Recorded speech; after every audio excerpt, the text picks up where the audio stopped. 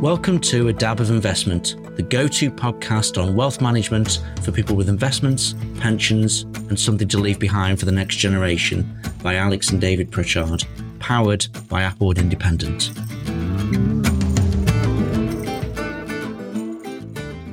Hello, welcome to another edition of A Dab of Investments from Applewood Independent with me, David Pritchard.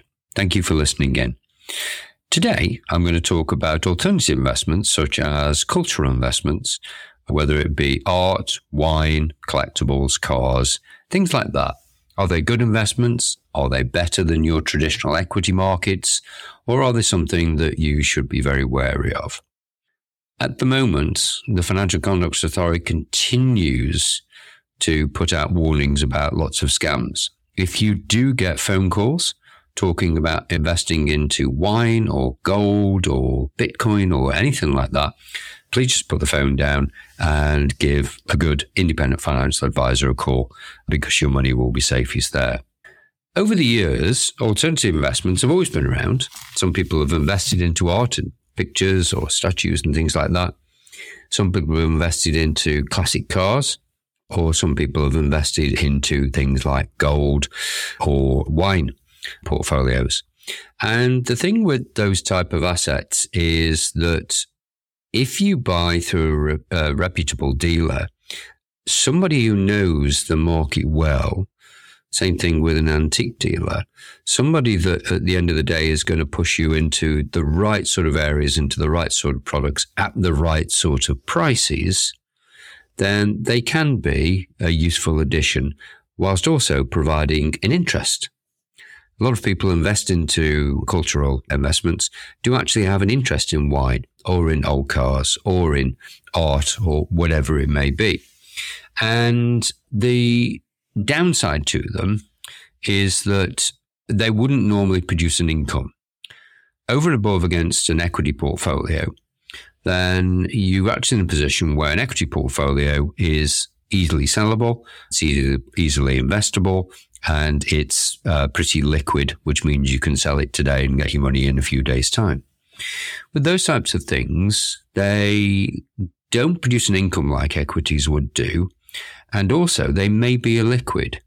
If somebody doesn't like the piece of art you have, if somebody has gone off a particular car, or they can't drive it in their area because of the restrictions on pollution nowadays, if somebody has invested into a particular wine, which again is not the flavour of the month any longer, or even if the wine goes off and is corked, then you may not be able to sell it as quickly or for as much as you would wish. You've also got the fact that you've got to insure the item and store it somewhere.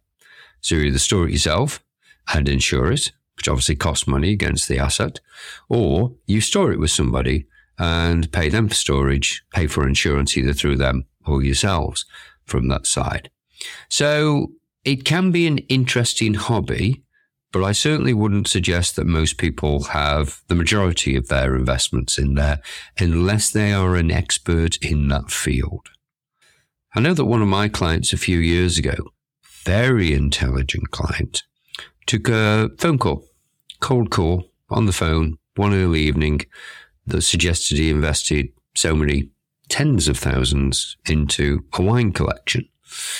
And over quite a few phone calls with lots of things sent over from their websites about the potential investment, then at the end of the day, the client decided to, without asking us for our opinion.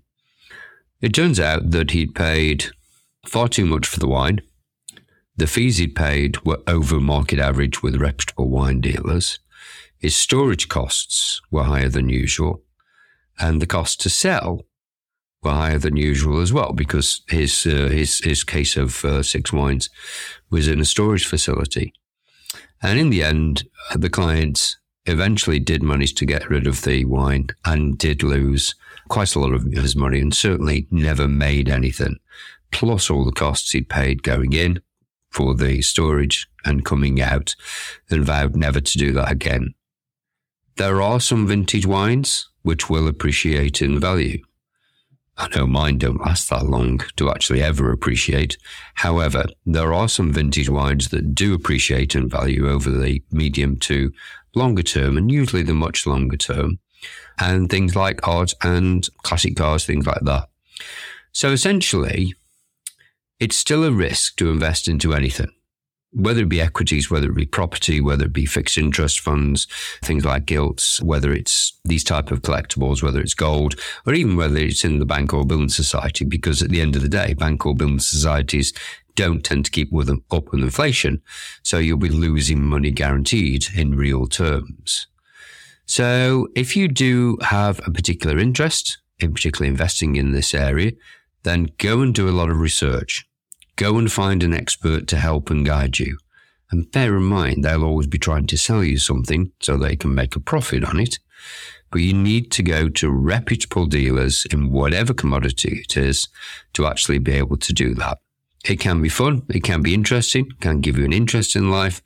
And with the wine, at the end of the day, you may get the option, depending on how valuable it is, to actually enjoy it. Or the classic car, you may get some days out where you can enjoy it as well as being an investment. Against inflation, which obviously has been extremely high over the last 18 months compared to the last 15 years, the only real hedge against inflation that's liquid is equity-based investments. So you've always got to compare what your return on investment is after costs to see if it's a better or similar return to what an equity-based portfolio would be. If you look at it purely in black and white, from a numbers point of view, is any potential alternative investment going to give you a better return than a decently managed equity portfolio through an independent financial advisor, particularly as you can hold it in pensions or ISAs, which obviously are very tax efficient. So potentially can give you an interest, but watch out for the pitfalls, find an expert and do a comparison. And as always, diversify your assets. Never put all your eggs in one basket. So don't put too much of your available money into alternatives at any one time. If you have any questions or queries, please don't hesitate to call us on 01270 626 555. Follow our podcasts and our blogs and go onto our website at www.applewoodindependent.co.uk for the latest news and views and updates. Until next time, from Adavo Investment, and me, David Pritchard, thank you for listening.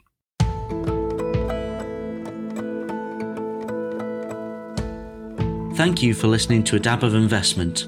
Please remember to subscribe and review, and visit applewoodindependent.co.uk for the latest on wealth management and financial advice. See you next time.